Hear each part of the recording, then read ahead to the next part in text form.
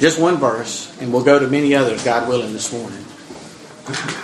Exodus 26:14. You'll remember that the way we got here, the way the Lord led us here, is that there's a contrast, a big contrast, and Spencer, if you could put it up on the screen, the big picture of the tabernacle. A big contrast between a believer who's in the courtyard and a believer who is in communion with the Lord.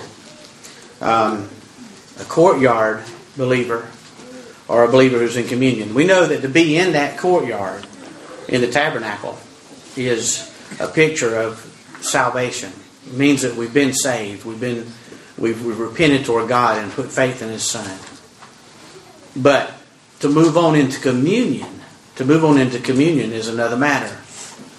And the way we got there is we were looking at Nehemiah. And in looking at Nehemiah's testimony and God working through him to lead him to rebuild the wall after at the end of the Babylonian captivity, that we observed that God in 3 waves sent His people back, some of them, in order to start the work of rebuilding the city. And the first thing that they did, led by Ezra, was that they rebuilt the temple.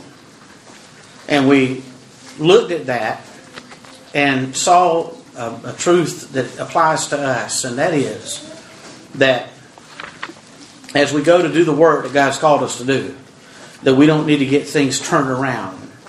That communion with the Lord is the power and strength through which the wall is built. If we had our design and we had our way, we probably would have built the wall first and then built the tabernacle or the temple.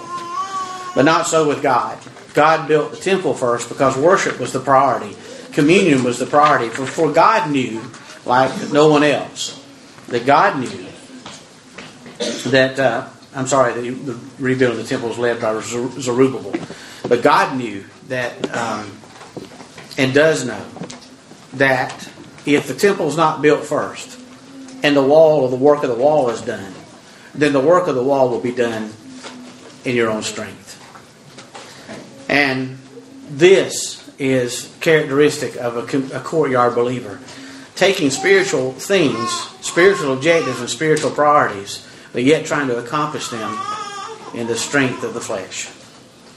But yet the communion believer has come into a place of communion with the Lord, to no longer depend upon themselves, but to rest wholly in the work of God, through the Son of God, applied to the child of God by the Holy Spirit. And so we need to understand and know what this business is about being in communion with our Lord. I want you to look at in Exodus chapter 26, verse 14. It says, "You shall also make a covering of ram skins dyed red for the tent, and a covering of badger skins above that." And the tent, the place of communion for the believer, in the tabernacle, symbolic there, was covered with badger skins. And we made the observation that those badger skins made that a dull-looking place. There was nothing appealing about it. It wasn't bright and shiny or anything like that would draw you or naturally attract you to it. And that's the perspective of courtyard believers. The communion is not valued as an act of worship because it seems dull, bland, and uninteresting. And we've also talked about the fact that because the tent of meeting stood 15 feet high, you could see the badger skin covering from outside it.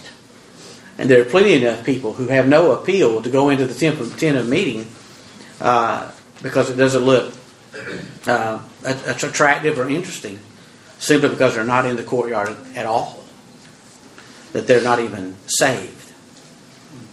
But if you look at it, that's why we said the beauty of badger skins. Because inside that place, underneath that badger skin covering, is the glory of God. Inside that place is where you not only know you have peace with God, but you walk in the peace of God. Inside that place is where you move into what we said last week, and that is that at the bronze altar, which is symbolic of the cross, you know that God gave His life, His Son's life for you. But when you move into communion underneath the covering of the badger skins, you come to realize that God gave His Son's life too. To empower and strengthen us, to nurture us so that we can press into Him and come into close, intimate relationship with Him That's His will. Another verse I wanted you to look at this morning. You've probably seen it before, but and I don't want to spend a lot of time on it, but just would like to make the observation of it. And that's Acts chapter 4, verse 13. Acts chapter 4, verse 13.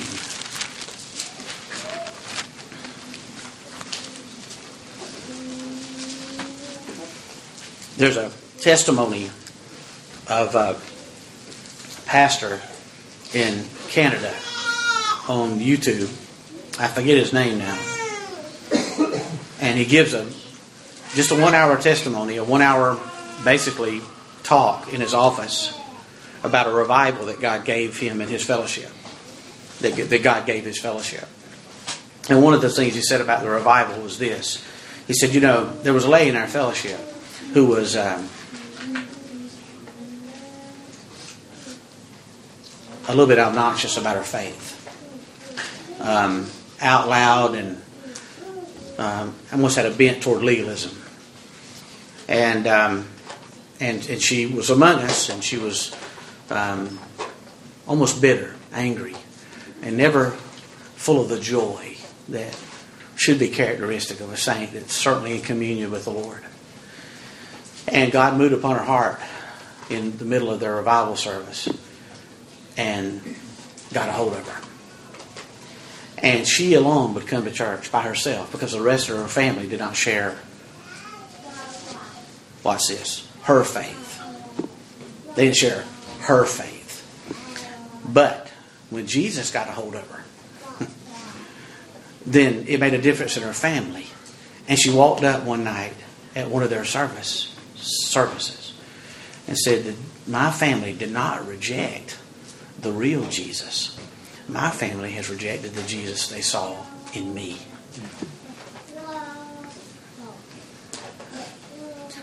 Never had an opportunity, really, in my witness to make a decision about Jesus, the real one, until now. Because what I had showed them was not the real one. And even lost people pick up on that. And they know. Lost people don't know of the regenerative work of God in His Son, but let me tell you what they do. They do know inherently that if you claim it, it should make a difference. It should make a difference. They have expectations for believers. And it's really not to be perfect, but be humble. And that we should display love. They do expect that. And that's just part of the imprint of God on them and their conscience. They know that our claims of faith ought to make a difference. Look at this one. It says, now when they saw the boldness of Peter and John and perceived that they were uneducated and untrained men, they marveled. And they realized that they had been with Jesus. Oh, dear ones. That's the whole issue right there. Those in communion around anybody eventually get to the point where even the pagan recognizes that person has been with Jesus. That's communion. That's not courtyard. That's communion. Enough of the courtyard. Enough of the courtyard. And see, last week what we did was, and if you missed it, you ought to go on the internet and pick up the and I'm not saying that because I'm not promoting something from me. I'm saying go in there and listen to it, because we went through at length. Listen to this now. Some of the characteristics of what it means by drawing contrast between what it means for a believer to be in communion and what it means to be in courtyard. A believer in communion, in other words, looks like this. And a believer in courtyard looks like this. And we went through those characteristics. This morning, though, I believe that the Lord would have us. Now, we did that for this reason.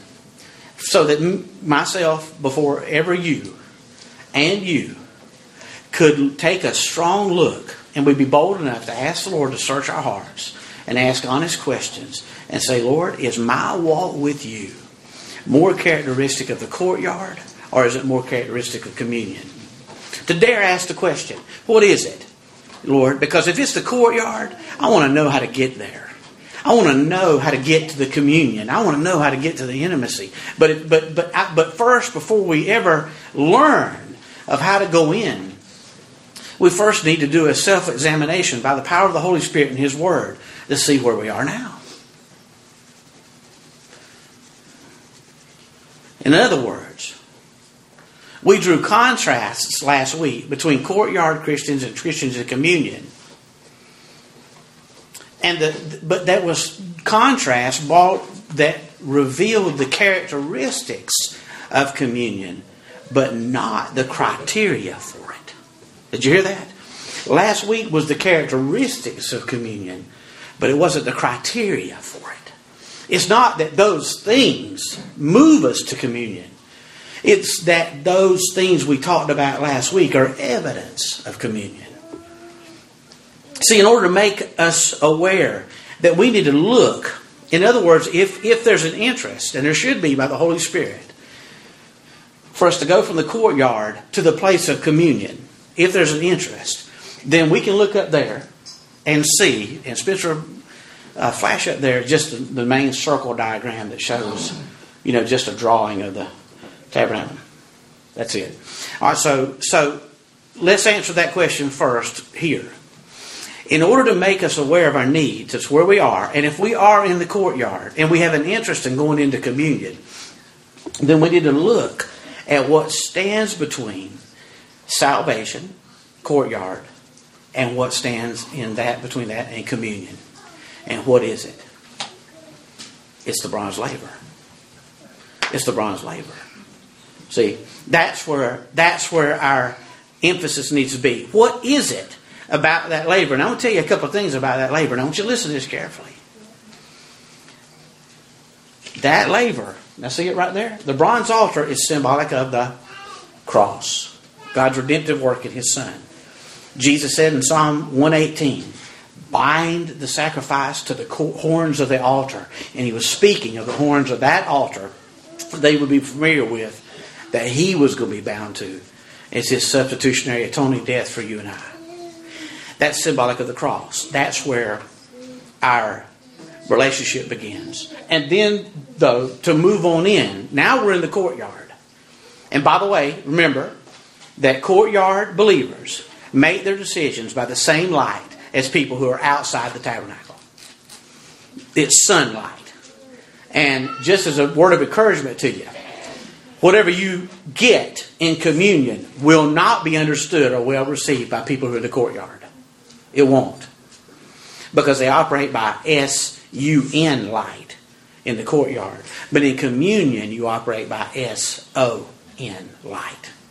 All right, but I want you to listen to this now carefully. That laver is not there to prevent entrance. It is there to prepare and permit it. Did you listen to that? That laver, the warnings that we're given from the Scriptures for the Lord's Supper about relationship and fellowship, and don't take this cup, are not given by our Lord to keep you from taking it. Is given by the Lord to prepare you and permit you to take it. That is not a guard to keep you without. It is a means by which you go in. The way has been opened. The veil has been torn from top to bottom. Access has been granted. Saint, come in, the Lord says. The laver is not there to prevent entrance. It is there to prepare and permit entrance. God is not a distant, unapproachable God. In the outer court, in the courtyard, you stay there long enough, you will view Him that way. And if you listen to courtyard believers long enough, you'll begin to think like them. And they'll stand out there on the plantation, serving and sweating up just a fit, out there laboring in the field. And while you're out there laboring with them, they'll say, don't you go up there and talk to the master, because if you do, he'll wipe you out. He'll take a butcher knife from his kitchen. He'll cut your throat. Don't you even go up to his porch. Well, have you ever been there? No, I got better sense. And then one day you decide, you know what? I'm not going to listen to that anymore. And I'm going to go up there and see for myself. I'm not staying out here. I'm going to come back here and labor. You better believe it. But I'm going to tell you something right now. It's going to be a difference in my step. because I've been with Jesus. There's going to be a boldness about me, not brashness, not ugliness. And my life is going to be characterized by joy and not joylessness. And my life is going to be characterized by love because I know I've been loved. You cannot deeply love until you know that you're deeply loved. You can't. He is not distant and unapproachable. At the outer court, if you go out there, here's what God says about it. In Psalm 14, Psalm 53, and in Romans 3:11, no one seeks God, no, not one. Before you get saved, we've talked about it many times before, you did not seek God. God sought you. Fanny Crosby had it right. He sought me and He bought me with His redeeming blood. That's right. But once you get in the courtyard, He lets you in because He called you in and gives you understanding and enlightenment and salvation. It turns. He sought you outside the tabernacle. And once you get in, you seek Him. You seek Him with all your heart. The Bible says in Hebrews 11:6, without the faith it's impossible to please God. And he who comes to Him must believe that He is. And He's a rewarder of those who diligently seek Him. Look at Hebrews chapter 10. Listen now. We have to develop this because we've listened to the slave mentality far too long.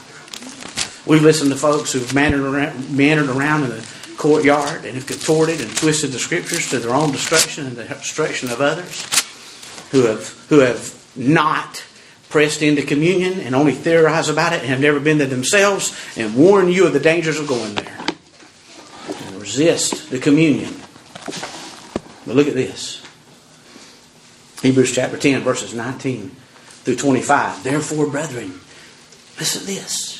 Having boldness to enter the holiest by the blood of Jesus Christ, by a new and living way, which He consecrated for us through the veil, that is His flesh, and having a high priest over the house of God, let us draw near.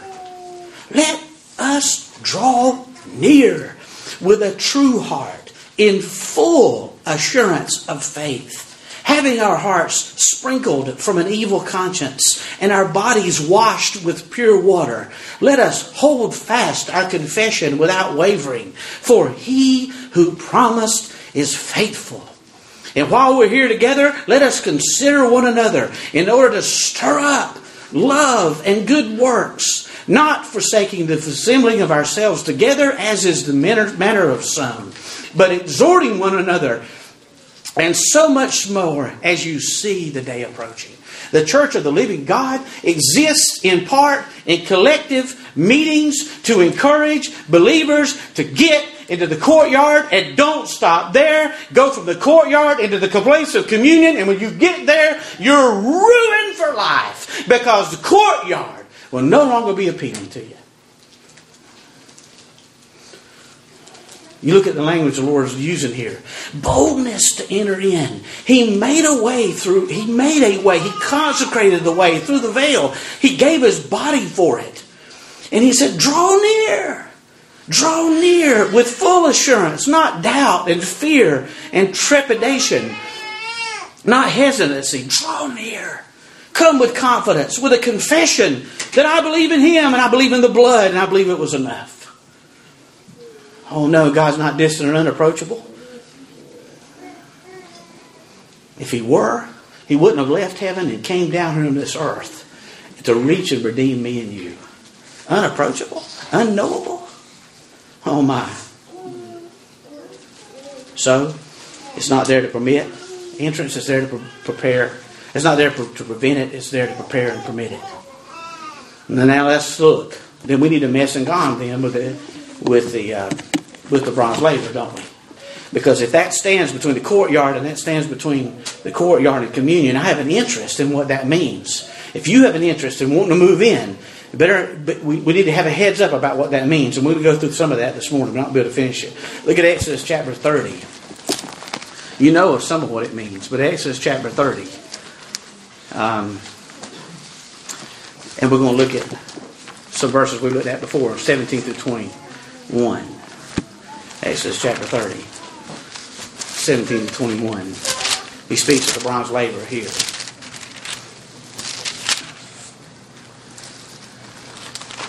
His instructions the Lord gave to Moses on Mount Sinai. Then the Lord spoke to Moses, saying, "You shall also make a laver of bronze, which is with its base also of bronze for washing. You shall put it between the tabernacle of meeting and the altar." In our understanding right now, he's saying, put it between the courtyard and communion. Put this between the courtyard and communion. Set it right there. That's exactly the way I want it. You put it right there. And you'll put water in it. And Aaron and his sons are going to wash their hands and their feet in the water from it. And when they go into the tabernacle of meeting, or when they come able to minister, to burn an offering made there by the fire of the Lord, they shall wash with the water, lest they die. So, you suspect that the priest was interested in what happened in the bronze laver? I would think so. I think if you were in the meeting with all the priests, and you said, okay, here's orientation. This is what you got to do to go in there. And you said, and if you don't do it, you'll die. I'd go, well, wait a minute now. Hold on just a second. Go over that again. What was that? Wash lest they die. So they wash watch this now, their hands and their feet lest they die. And it shall be a statute forever to them, to him and his descendants throughout their generations. You wash your hands and you wash your feet there. Now you already cleansed from your sin by the time you get there. But you wash your hands and your feet there.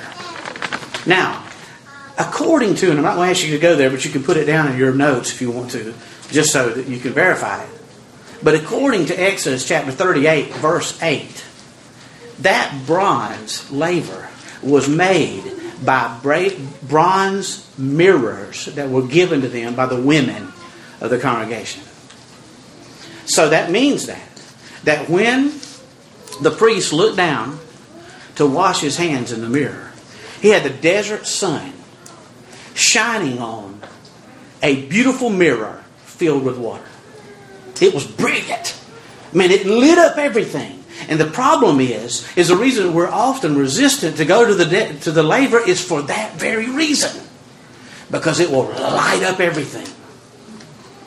I'm going to tell you this. This is important. I tell my children this all the time. Let me tell you how to be sure that the devil will mess with you. Just walk in dark places.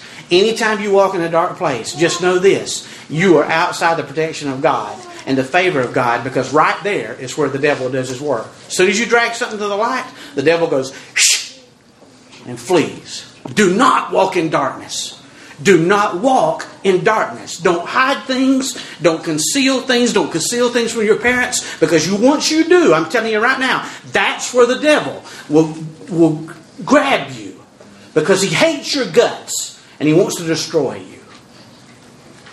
And so, the Bible says in John chapter 3 that men love darkness rather than light because their deeds are evil. The last thing, and I tell you this happens in churches all the time. Once the light starts going, some folks will get so uncomfortable with it, they'll cut before you know it, because the light's being turned on. Look out! The light's being turned on. You know what? I'm trying to fool myself and others, and God's not putting up with it. Why is that?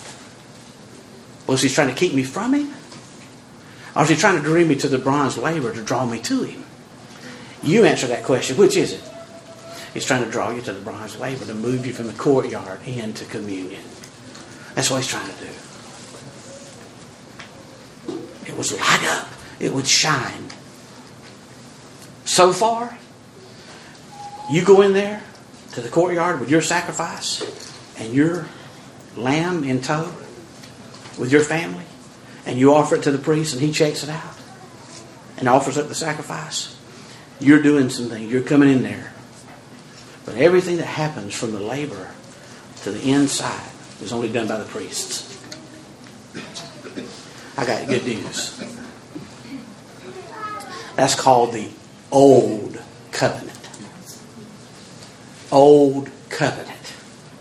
But now, what does Jesus say about us now? Look at 1 Peter chapter 2, verses 1 through 3. 1 Peter chapter 2. Let's go over there right quick. Like we read this before when we went through our study on 1 Peter. Oh, man. 1 Peter chapter 2.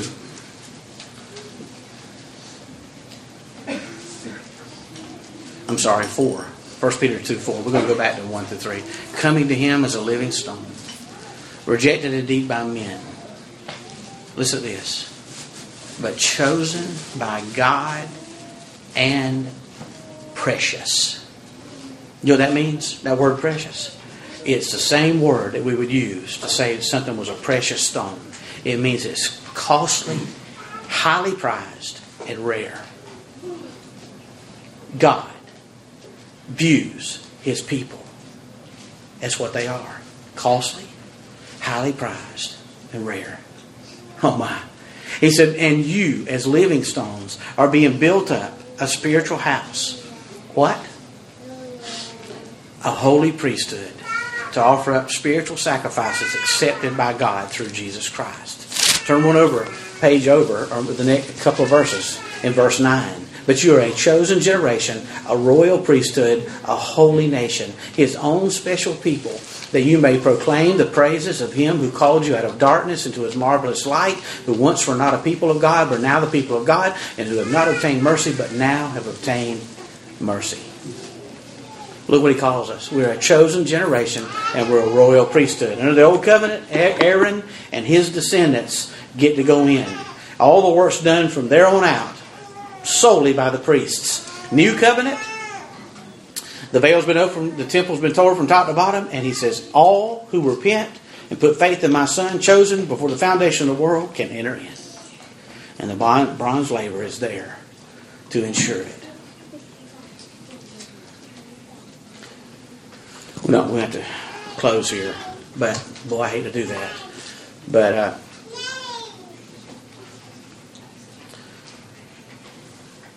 if you have to wash your hands and your feet in order to get into the communion,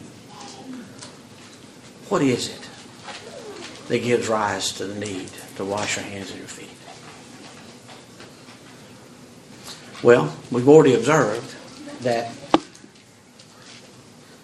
first of all, this is not for the sweet by and by. This is for the nasty now and now.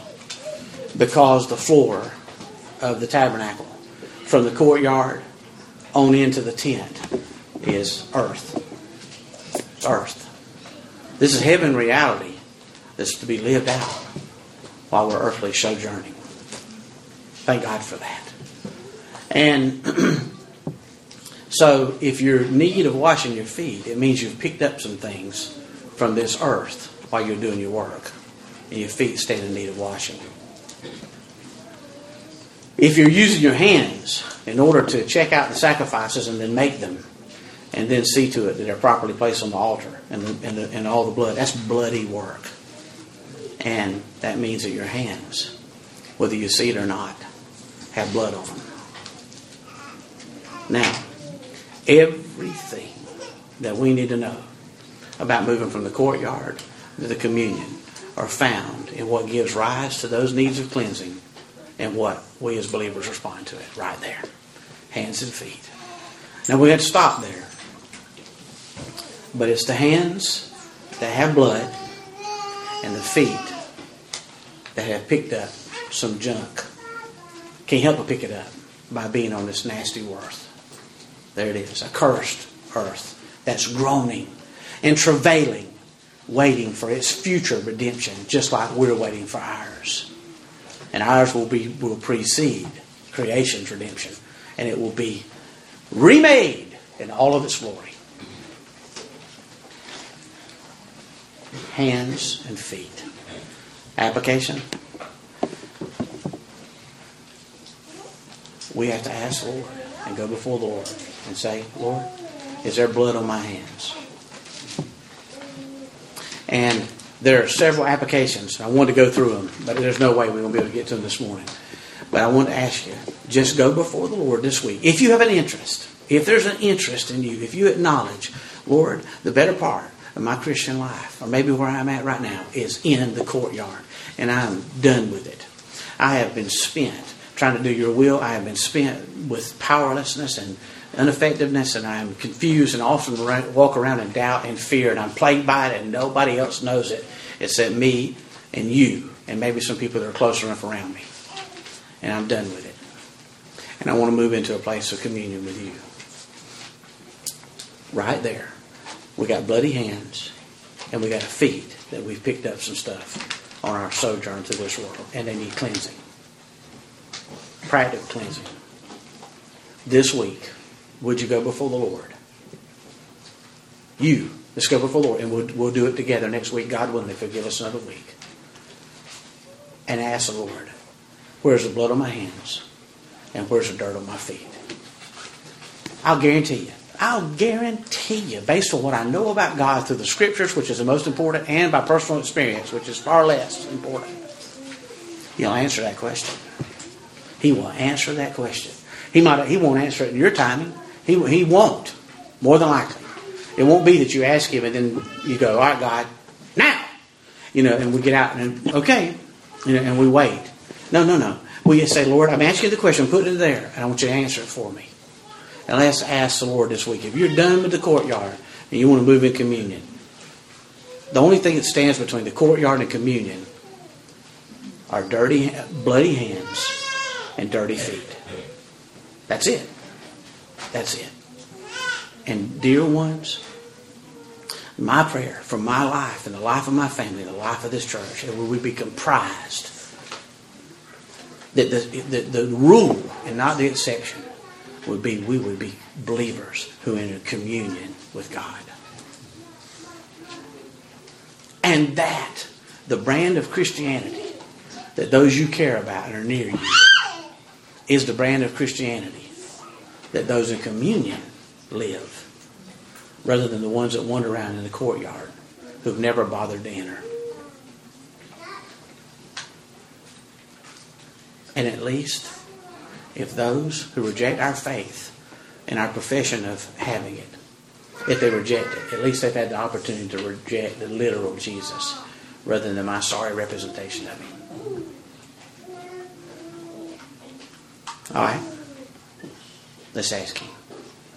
That's a wonderful time to do the Lord's Supper. Lord, you know what?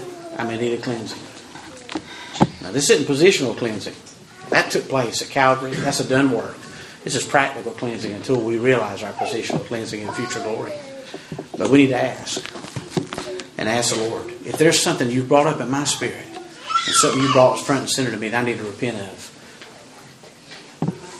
His call for us is to do that this morning. If there's some bitterness in me or unforgiveness, and I'll tell you another one too. Sin is sin. And the sin of disbelief is just as rank and foul and repulsive to God as the sin of adultery. We can be a little smug in our Christian faith and start focusing in on things and sins that maybe not give us a problem or we're not involved in. If you do that, that will be to the peril of you not recognizing by the Holy Spirit what you're having a problem with. It's a distraction technique by the devil, and it works very effectively. But since we're aware of his schemes and the wiles of the devil, and we've been informed of how he works, let's don't listen to him or play into his shenanigans. This morning, the Lord's Supper is a time of examination. It is a spot on the laver, not to keep you from communion, but to grant you access and guarantee it. It is an invitation from a holy God who loves us so very much He would spend His Son to purchase that kind of relationship with you and me. Not because He's a needy, dysfunctional God who is codependent. He is an eternal, heavenly Father who has everything and longs to give everything to the objects of His affection, and that's His people. It's like a father who has everything and says, nestle up to me because I want you to have it. I want you to have me. Not because I'm needy, but because you stand to benefit from having me. Because I'm everything. Now, is the relationship there? Is the fellowship there? Are we in courtyard? Are we in communion? Has God brought something front and center right now? Now's the time to deal with it. Now's the time to deal with it. And then we can sit at this table with joy, expectancy, and grace, and unmitigated gratitude for the fact that He purchased me. Hallelujah to His name.